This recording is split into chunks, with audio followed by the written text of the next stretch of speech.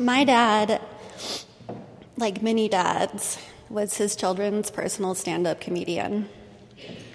And my sister and I were two small, die-hard fans with season tickets to Clay Live. His material killed. There were dubious claims, like telling us he invented root beer.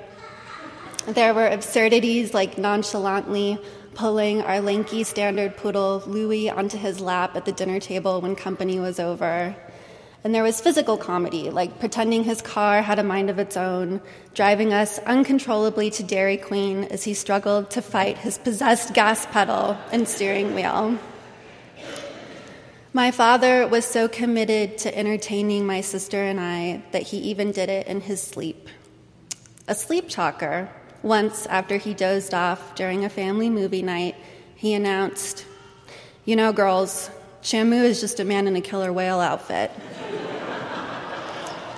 My sister and I tried in vain for years after that to start conversations with him while he was asleep. Sure, we'd get something on par with the Shamu comment, but it never worked. My dad was big on entertaining us, but small children, of course, are entertaining in and of themselves. For one, they have considerable velocity. And my sister and I spent our childhoods being jostled, spun, flung, and tossed through the air before being heroically caught just in the nick of time. He was a legend in swimming pools, catapulting us from the shallow to deep ends in one throw. We'd take turns standing on his shoulders and diving off, our father, the human diving board. Maddie and I marvel about how much time my father spent with us when we were little. For some of my childhood, because of his work schedule, he was home when I got home from school. And if I met him with a sullen, I don't know, when he asked how my day was, I'd sometimes be interviewed with his reporter notebook. He was usually able to elicit a story from me, even when it involved the complicated social dynamics of being in fourth grade or featured 3 girls who were all named Megan. I think he recognized me and my sister's need for attention, or what he would call making a fuss, though we kept that desire buried under layers of shyness and an instinct to hide. Although he and I never talked about this, I admitted to him on Sunday that once when I was about 10, I pretended to sprain my ankle. I committed to a complex multi-day performance, which included limping, using crutches, and putting my mother's eyeshadow on the side of my ankle to create a bruise. When my ankle was mysteriously not improving, he took me to the doctor. My memory is that the doctor looked at my ankle and then asked my father to step out of the room with him. We went home, and my dad never said anything about it. I soon healed. Writing and reading is in our blood, thanks to our parents. Maddie was an English major and went on to get a doctorate in Victorian literature, and I was a journalism major. My sister pointed out the other day that my father had the mark of a truly great writer and that he made a difficult, lonely art form look easy. I'm still reaching for that.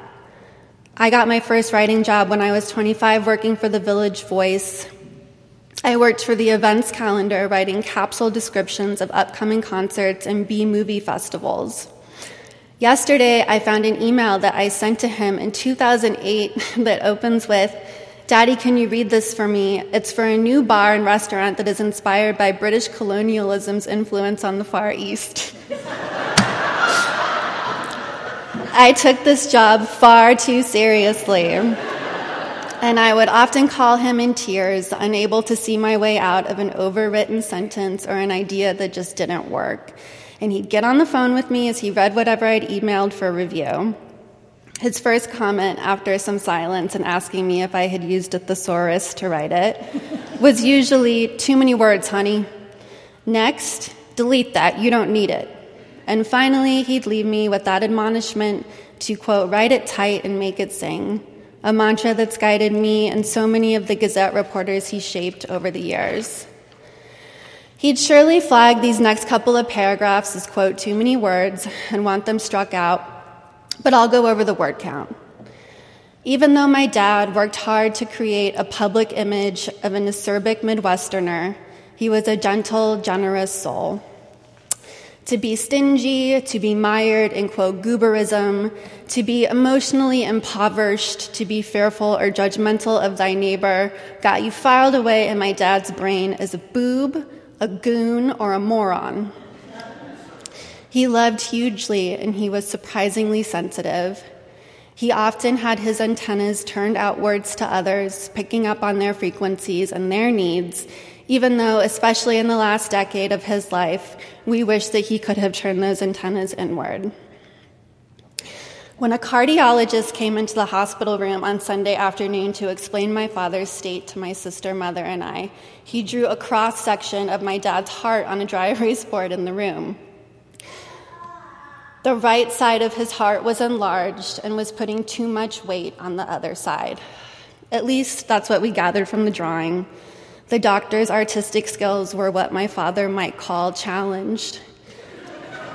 It might have been more effective to simply draw a stick figure with a large heart and "bad" written next to it.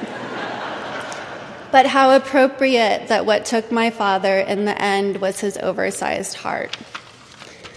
My dad used to say that his father, who was sometimes a man of few words, would occasionally quip "good farmer" when driving by farm plots in Iowa that met his approval.